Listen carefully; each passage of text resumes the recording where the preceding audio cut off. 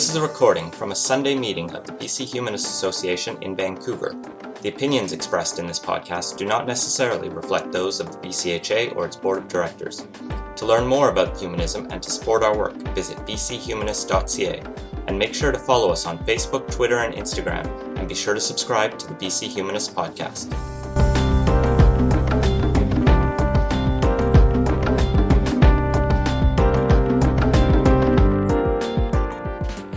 Now today, we're very honored to welcome Gary Boslaw. Gary's a longtime humanist. He's been involved in Humanist Perspectives magazine. He's been on the board of numerous humanist organizations. He's been involved in the Victoria Secular Humanist Association, where he lives now. And he's one of our honorary members for his writing and work on secular humanism. Today, we're inviting him here today to talk about the assisted dying movement and the right to die. So, Gary. Thanks, Ian. Last several years I've become interested in writing about the law. I started in 2004, actually, when I attended the trial of Evelyn Martins. I was writing an article for Humanist Perspectives magazine. Any of you or all of you remember Evelyn? She was prosecuted in 2004 for 2 counts of assisted suicide. Found not guilty. But it was a fascinating trial and sort of a landmark trial in Canada, and helped soften attitudes towards assisted death. But I became interested particularly in when the justice system conflicts with actual justice. And I saw that starkly in the Martins case, where she's being prosecuted under the law banning assisted suicide. And she's basically being prosecuted for acts of kindness, human kindness. And then I became interested in the Latimer case and wrote a book on that, which is a copy of it, which is here if you want to have a look at it. And that was about how the legal system really went wrong and failed to find a way of helping basically another act of kindness. So I wrote that book, and then I became interested in an issue called jury nullification, which is a tool for social justice, which is not much understood and is really suppressed in Canada. So I wrote about that. I talked about that here for some of you. It might have been at that talk. But that was about how the unjust laws can be tackled by ordinary citizens, can be opposed by ordinary citizens sitting on a jury.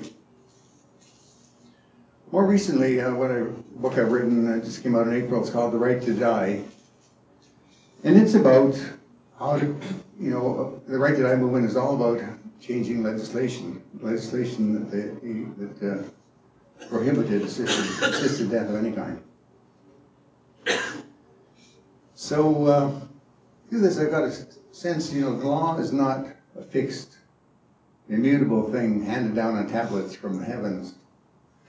The laws are created by generally well-meaning humans.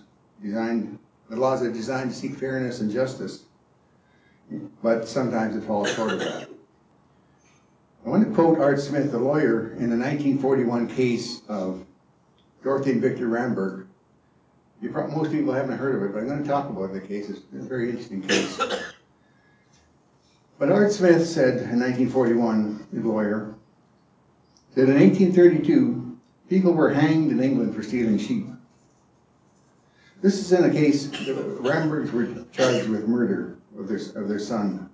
And so Art Smith, leading into his defense, talked about this. He said, people were hanged for stealing sheep. They were hanged in 1835 for stealing a letter, in 1837 for forgery and burglary, and even as late as 1861 for robbery with violence. In 1869, if I owed you $10, I could be imprisoned until I paid you. And now we sit in this courtroom trying a man and his wife for mercifully killing a suffering, dying child in this so-called civilized age. We have not reached perfection in law by any means. Now, for many Canadians, one of those areas of imperfection in the law was the death penalty.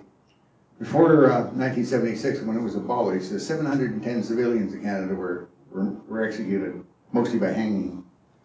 This was unfair for a variety of reasons. Unfair because of inequities in the legal defense system, unjust because of possible mistakes.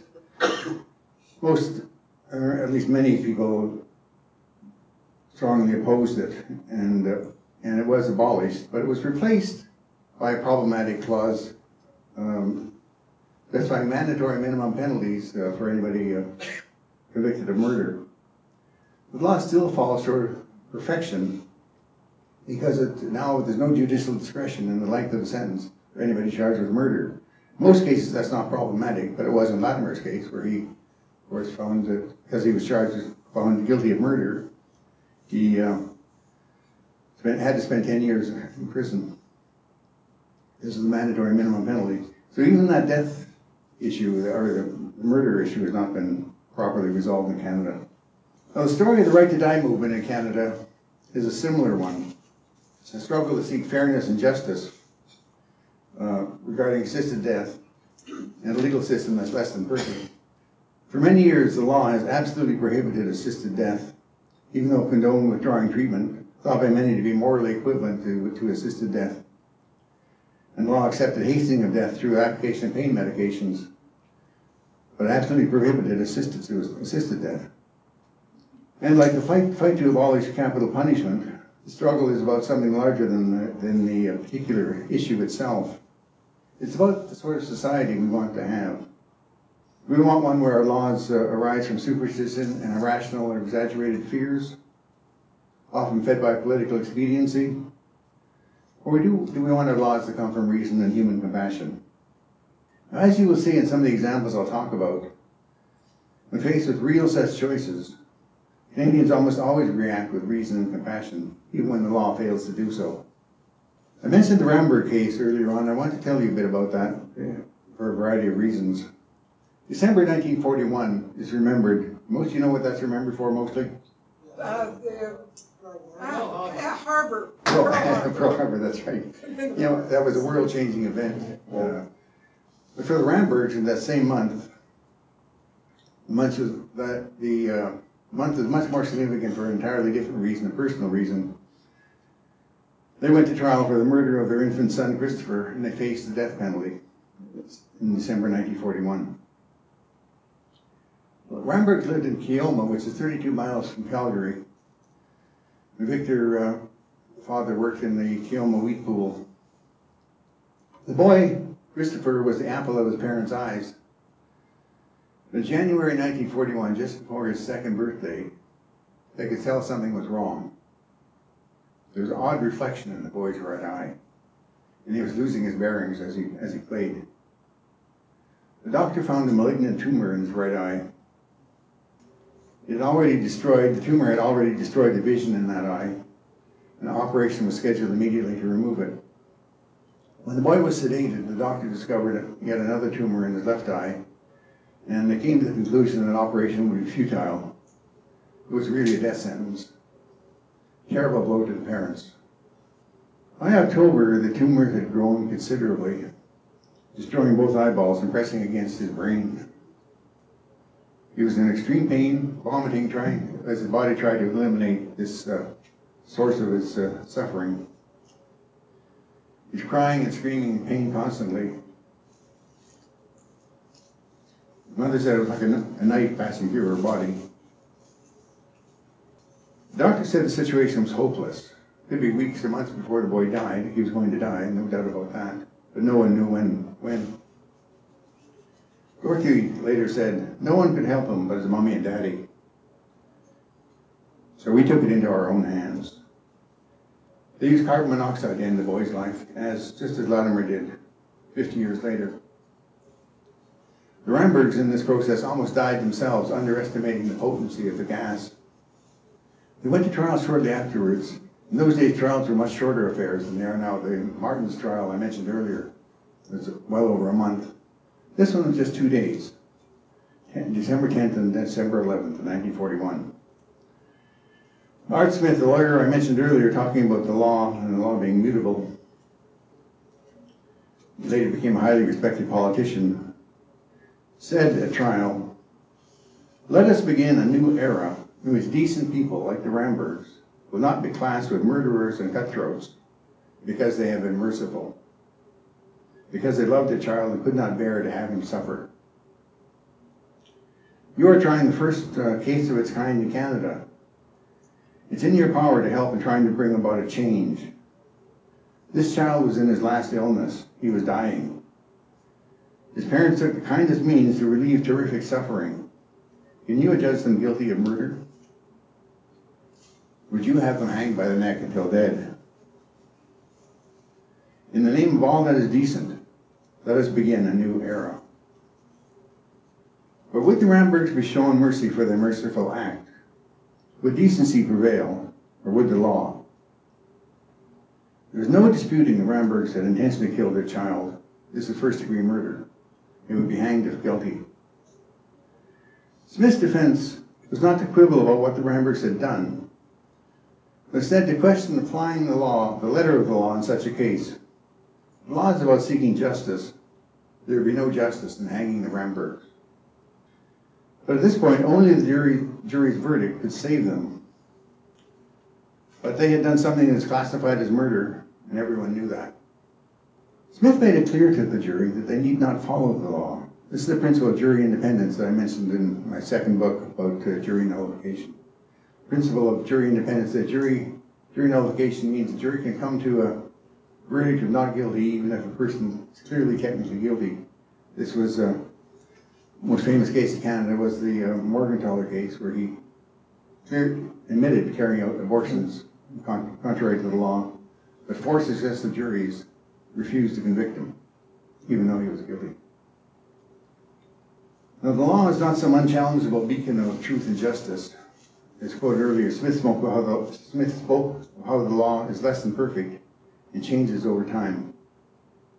But what would this jury do? What would the Ramberg jury do? No one knew. The jury went out at 1 p.m. on December the 11th, the second day of the trial. The judge naturally instructed the sheriff to provide the jury with lunch. Friends gathered around the Rambergs to comfort them. But lunch was not to be had. Within minutes, the jury asked to return to the courtroom. At 1 p.m., there was this exchange. "Have you reached a verdict?" the court clerk asked. "Yes," the foreman answered. "Not guilty, both of them." Now, why tell this old story? Well, for one thing, it's interesting, not well known. It was the beginning of Canada's long struggle with the legalities of euthanasia. It's an illustration also of the importance of jury nullification. They would have hanged if the jury hadn't, because they were technically guilty, the jury hadn't refused to follow the law. It's the beginning of a long history of attempts of Canadians to mitigate a bad law and show mercy to the merciful, but the law won't do so. There are intense human dramas around each of these stories. They help put a human face on these issues. They're not just abstract and theoretical. These are real people and real tragedies. A few more points there you might be interested in about the Ramberg trial. Art Smith was elected as a Conservative MP from 1945 to 1951. He became ill in 1951 and retired. He died a few months after resigning from office. It was practice of Parliament at that time, federal Parliament, to honor any sitting MPs who died while serving, not people who had since retired. But in Smith's case, they unanimously made an exception. Tribute was paid by Liberal Prime Minister Louis Saint Laurent, moving tribute. And the editorial in the Calgary Herald about Smith said, "It seemed there wasn't anybody in Calgary who Art Smith didn't know and who didn't like Art Smith. It was what made him the great man he was, almost incredibly wide and intimate contact with people, plus the brilliant and penetrating mind which enabled him to bring humanity into the House of Commons. In the same way some years before, he brought humanity to the trial of the Rambergs." A couple of comments about the Ramberg family itself.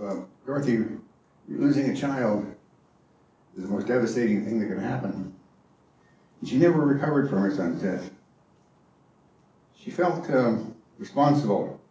was sadly, unfortunately told by someone, probably a doctor, that she had probably carried a genetic defect which caused the illness in her child. Almost certainly untrue, and how would they know that? This casual remark drastically affected Dorothy's subsequent life. She was determined not to get pregnant again. This affected her marriage. She became depressed and alcoholic. In February 1961, at the age of 47, she took her own life using the same means she took the life of her son, carbon monoxide.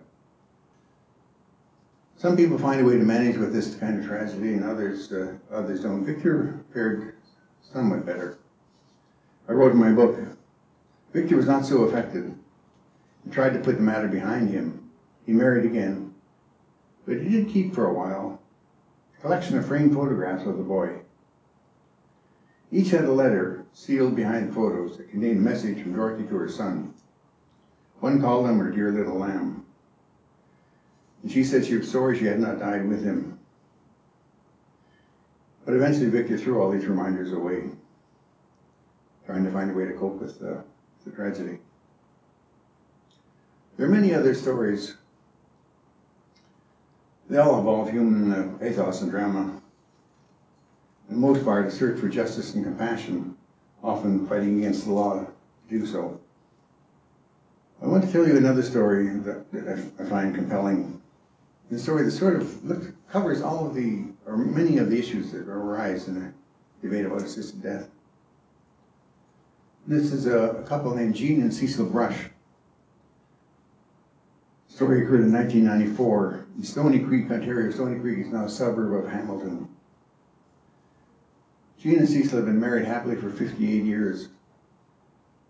Cecil developed health problems by 1994, by the age of 81. He was in bad shape. He had beginning Alzheimer's, and he'd lost most of his eyesight, and he was severely depressed. Repeatedly said over a long period of time that he wanted to die. Finally, Jean gave them, what were they to do? They didn't know what to do, except they were ready to die. Jean finally gave them both large doses of sleeping pills. They fell unconscious, but were found alive and woke up in hospital. Cecil subsequently went to a nursing home, still not wanting to live. One day, Jean picked him up, ostensibly taking him to lunch, but instead took him home. She spread blankets on the floor, and they lay down together, hand in hand. She stabbed him several times in the stomach, and then did the same thing to herself. They were discovered by their daughter somewhat later, lying in blood, holding hands. He died from this. She survived and was charged with manslaughter. Suicide note I always found very moving that Jean wrote. If Cease's and my situation is getting worse day by day, it will not get better. Cease being blind and with Alzheimer's disease is like being in a nightmarish hell. We have lived our lifetime, and it must end before we become vegetables. Medical profession and governments won't do anything to use euthanasia or mercy killing to put suffering elderly people out of their torture and agony that they are in. Do the medical profession and governments care what effect this has on the families? It doesn't seem like it. Joan, that's their daughter, Joan's life is being disrupted, and it will get worse for her. And that sacrifice shouldn't be asked of anyone.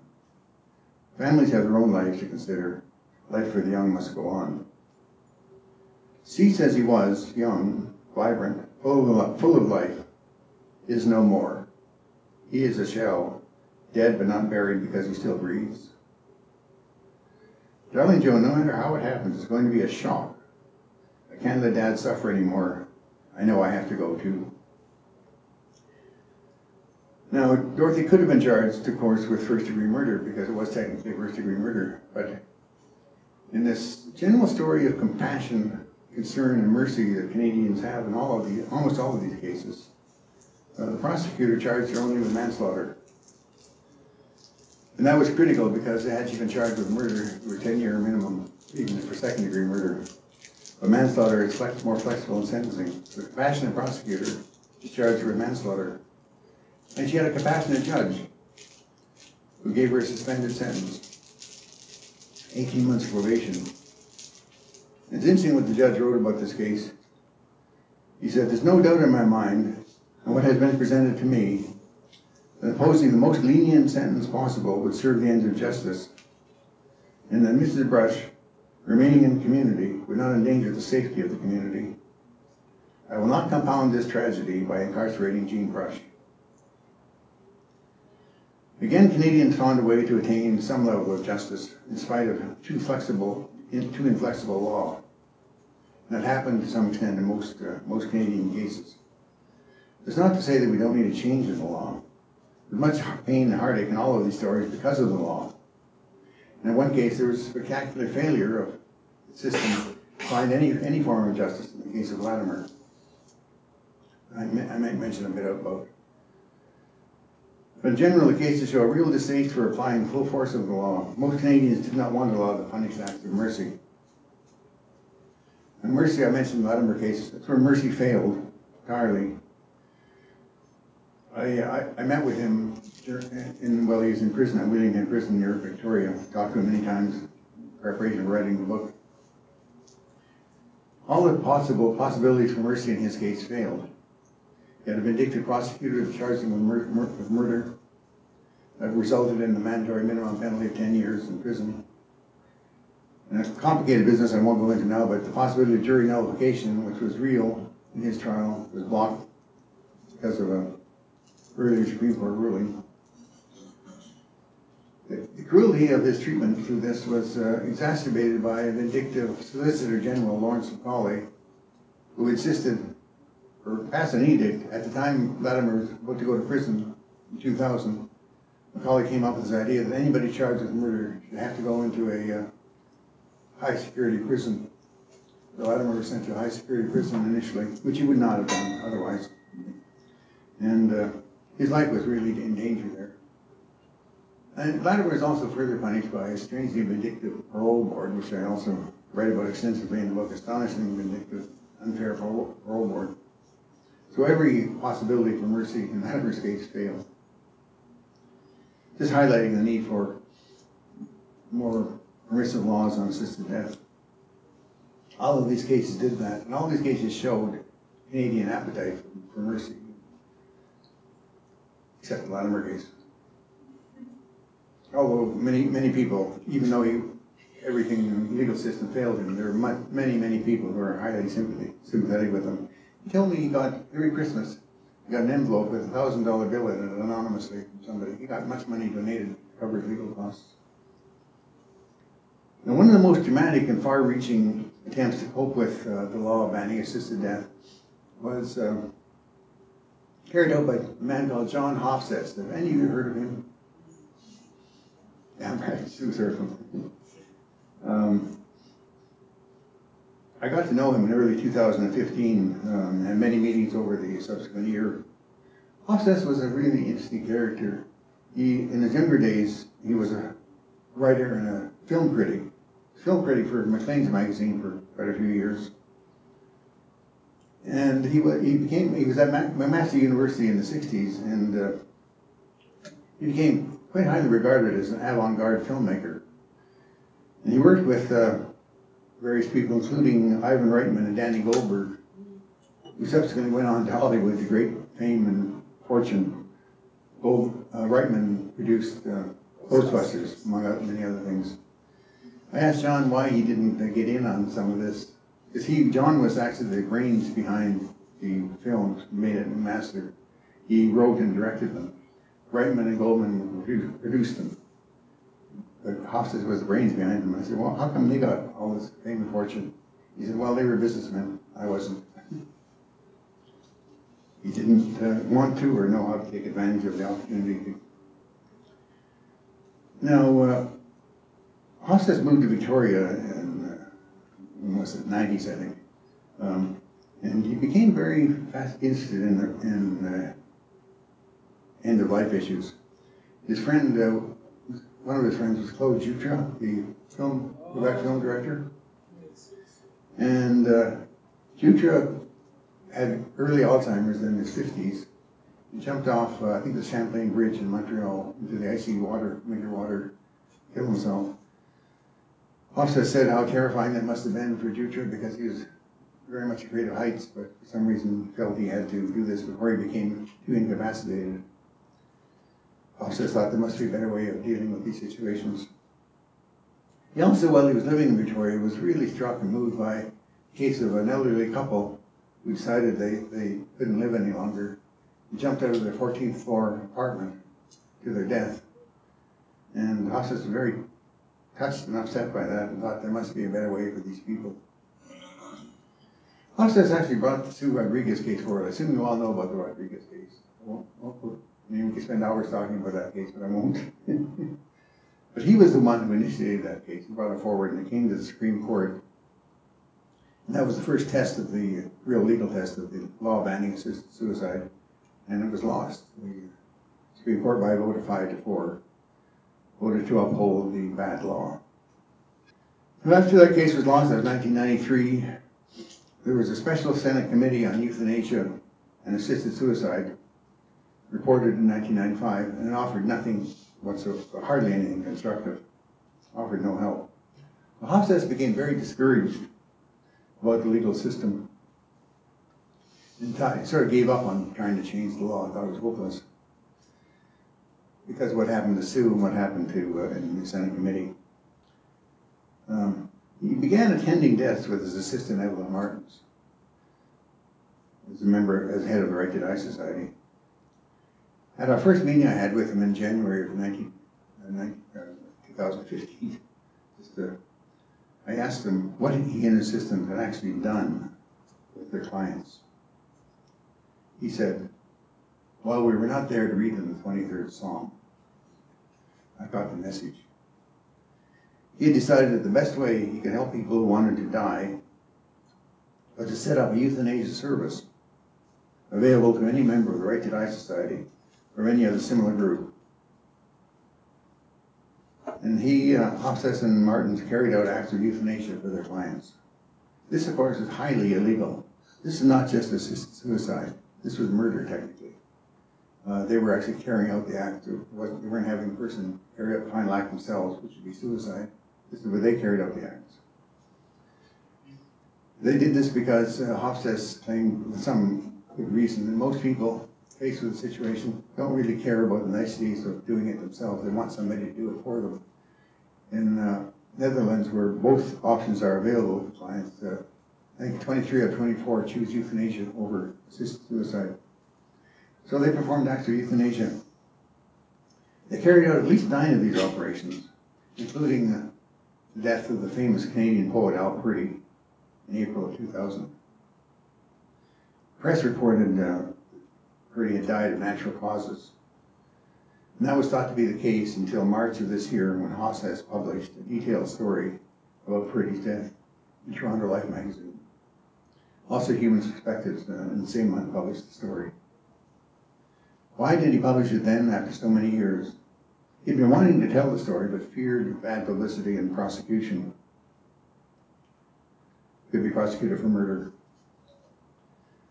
But by 2015, he had various health problems. He was 77 by this time, and he had been thinking himself about going to Switzerland, which we know was a euphemism for going to get assisted death. So Hofstede decided he was going to combine these two things. He actually went to Switzerland, died at the end of February, and scheduled his story to come out the next month in Toronto Life magazine so that he wouldn't be here to suffer any of the consequences. It's a much longer story, which I became quite involved in a number of ways. I won't try to get into it now. He in the end wanted me to go with him to Switzerland, but for various reasons I did not. I mentioned Evelyn Martins a few times. She was Hofstede's assistant. Hofstede had a detailed list of protocols designed to protect them from being caught by the police. Safeguards. Evelyn had a split up with Hofstede, reasons I've never been able to really find out what happened, but she started operating on her own and with her friend Brenda Hearn. Started attending deaths herself. And she was a bit careless about the protocols. For one thing, at one of the places deaths she attended, she left her business card, which the police found, and with other evidence that happened. So she was caught attending because of this, caught attending two deaths and arrested in 2002. And then actually went to trial in 2004, the trial I attended. I became very sympathetic with her. Whatever exactly she had done, I didn't know. It became clear during the trial that she was a very kind person, helping desperate people to get help nowhere else. I came to believe that she was motivated, whatever she'd been doing, motivated by human kindness and mercy, and I rooted for her in the trial. In the end, though we know now, in fact, she was guilty of murder, not just assisted suicide, according to the law. The court could not prove it. The prosecution could not prove it. The judge specified in that trial that she had to take some active part in the procedure, not just be there or offer advice, but some physical involvement in the death. And they couldn't prove that. So she was found not guilty. Great relief of many of her supporters, including myself, who were there. But the euthanasia service through this process, as soon as Evelyn was arrested, it collapsed. And Hofstad's more or less disappeared for some time. For me, he serviced 11 years later when we got in touch with each other. Now, these are some of the best-known cases that brought assisted death to public attention in Canada, especially Latimer, Rodriguez, Hofstad, and Martins. And finally, in 2010, which you probably all know, the British Columbia Civil Liberties Association launched a landmark case on behalf of a number of plaintiffs, including the family of Kay Carter. The case became known as Carter versus Canada. The lead lawyer was the wonderful constitutional lawyer Joe Harvey. This case led to a landmark ruling by the BC Supreme Court under Justice Lynn Smith. She did the truly heavy lifting in this whole case. She did a thorough and incisive analysis of over 1,400 provisions, which I've been through, and analyzed and put to rest every possible objection one could have to assisted death. Powerful, carefully worded, carefully thought out arguments. It's a wonderful piece of work, a landmark piece of work in Canadian jurisprudence. Now, her decision was initially overturned by the BC Appeal Court, not because of the validity of her case, but because the initial ruling supporting the assisted death clause in the Rodriguez case had been made by the Supreme Court, the highest court in the land. And the appeal court said if it's going to be overturned, it has to be done also by the highest court. So it went to the Supreme Court of Canada.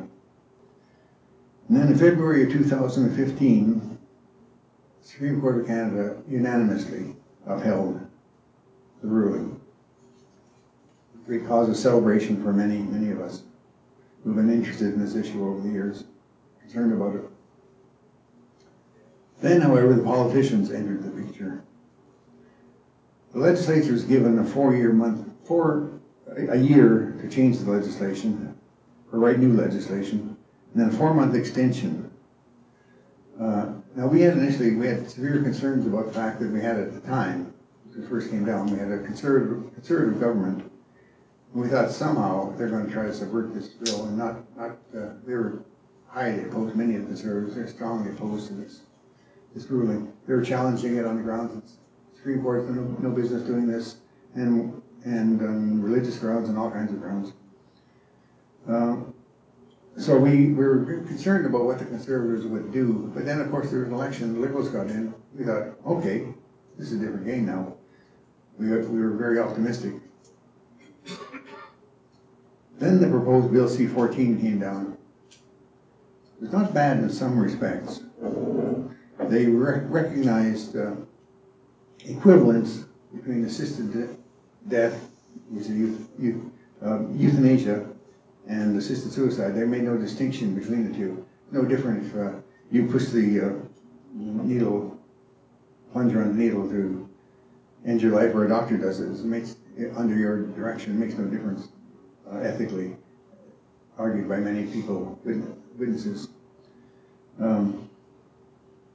So the Bill C-14 recognized that. That was a very positive thing.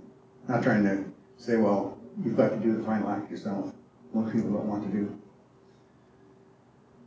But the bill did not begin to address, for one thing, what we do with grievously ill children. But that is a complex argument, probably best left for another time. Something I believe should be addressed at some point. The Christopher Rambergs and Tracy Latimer deserve it. But at this point, it was probably too difficult an issue to tackle. But in the legislation, there was one, and it wasn't that sort of thing wasn't addressed by the Supreme Court. But there was one big limitation that is inexcusable and, in my view, unsustainable. Now, the Supreme Court of Canada unanimously agreed that assisted death should be available, I'm quoting here, competent adults who have a grievous and irremediable medical condition that causes them enduring and intolerable suffering. We've all heard that phrase. Competent adults, so on, so on, so on. It doesn't say some such competent adults. It says competent adults.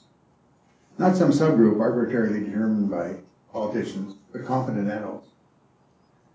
The Liberals, as you know, most of you know, produced Bill C-14 led by Justice Minister Jody Wilson-Raybould. They placed a very large limitation on eligibility that the Supreme Court did not suggest or condone. They said only people eligible are those for whom death is, in quotes, reasonably foreseeable. This would disqualify many, depending on how you define reasonably foreseeable, and it's not clear. But it could disqualify even people like Sue Rodriguez with ALS, who died of ALS, but not at a specific time. She could have lived on conceivably for years, and presumably, would that be reasonably foreseeable or not? Kay Carter, who was one of the lead plaintiff really in the BC Supreme Court case, had spinal stenosis, which was causing her terrible suffering, and she went to Switzerland to die with the help of her family. But she presumably would not be helped by this legislation, and she was this central case, in the Supreme Court and the BC and the Supreme Court of Canada's judgment. She would not even be helped because her death was not, in any real sense, reasonably foreseeable. Only in the sense that all of our lives are reasonably foreseeable, end of all of our lives. But it must mean something more than that. I looked at the cases the study looked at in my book and decided probably at least half the cases would not have been helped because of that reasonably foreseeable clause. This clause, you see, disqualifies the people who need help the most, ones who have long-term suffering in front of them. If you're going to die in 2 days anyway, your death is quite foreseeable, then it would be nice if you could get assistance in death, but it's only going to be 2 days of suffering. Somebody with other kinds of ailments, it's months or years of suffering that they're going to have to go through with no relief from this legislation. This, because of the Supreme Court ruling, this restriction, it just seems to me an unaccountable error. As they say in tennis, it's an unforced error. It's not caused by an opponent's good play, but made all on one's own. It did not take any political risk, in my view, whatsoever, to make the decision mirroring the Supreme Court's recommendation. It was handed to them by the Supreme Court. All they had to do was comply with what had been determined to be constitutional by the Supreme Court. I testified in May in Ottawa at a hearing of the House of Commons Standing Committee on Justice and Human Rights, focusing on this one big problem at C-14. Many other people did as well. There's also the central issue in the Senate's reluctance to pass the bill. You remember they opposed the bill, but in the end gave in to support it because they felt it wasn't their role as an unelected body to make the final decision, but they strongly opposed the bill as it read. The Liberals were unshakable in this. They passed the bill, disqualifying many people from assistance in death, often people most needed. And importantly, they violated the Charter. It's clear that because of restricting the people eligible is a clear violation of the intention of the Charter. Constitutional challenge is already underway. Many of you probably know about this, led by the BC Civil Liberties Association. And almost certainly the Liberals are going to lose this. Great constitutional lawyers, Peter Hogg and Joe Arvey, both I've argued strongly that, it's a clear violation of the Constitution. Why did the Liberals do this? I don't know. It's hard to say. I expect very bad advice. Do they have good arguments? They don't have good arguments. I've looked at them. Some of them are very puzzling arguments. I'm trying to deduce what some of them mean, but they seem unpersuasive. And so there's the beginning now of a long, expensive court battle that the Liberals, I think, almost certainly will lose. And many more people will suffer in the meantime. I feel like voices of the past are speaking to us about this legislation. I can hear the Rambergs, Dorothy and Victor, the haughty screams of young Christopher, Tracy Latimer, Jean and Cecil Brush, Sue Rodriguez, John Hofstadter, Evelyn Martins, many others. Do not let their pain and sacrifices go unheeded, they say. Give help and relief to those in desperate need. Treat them with fairness, justice, and mercy. This new legislation is not good enough. As Art Smith said back in 1941, we have not yet reached perfection in law by any means, nor have we yet. Thank you.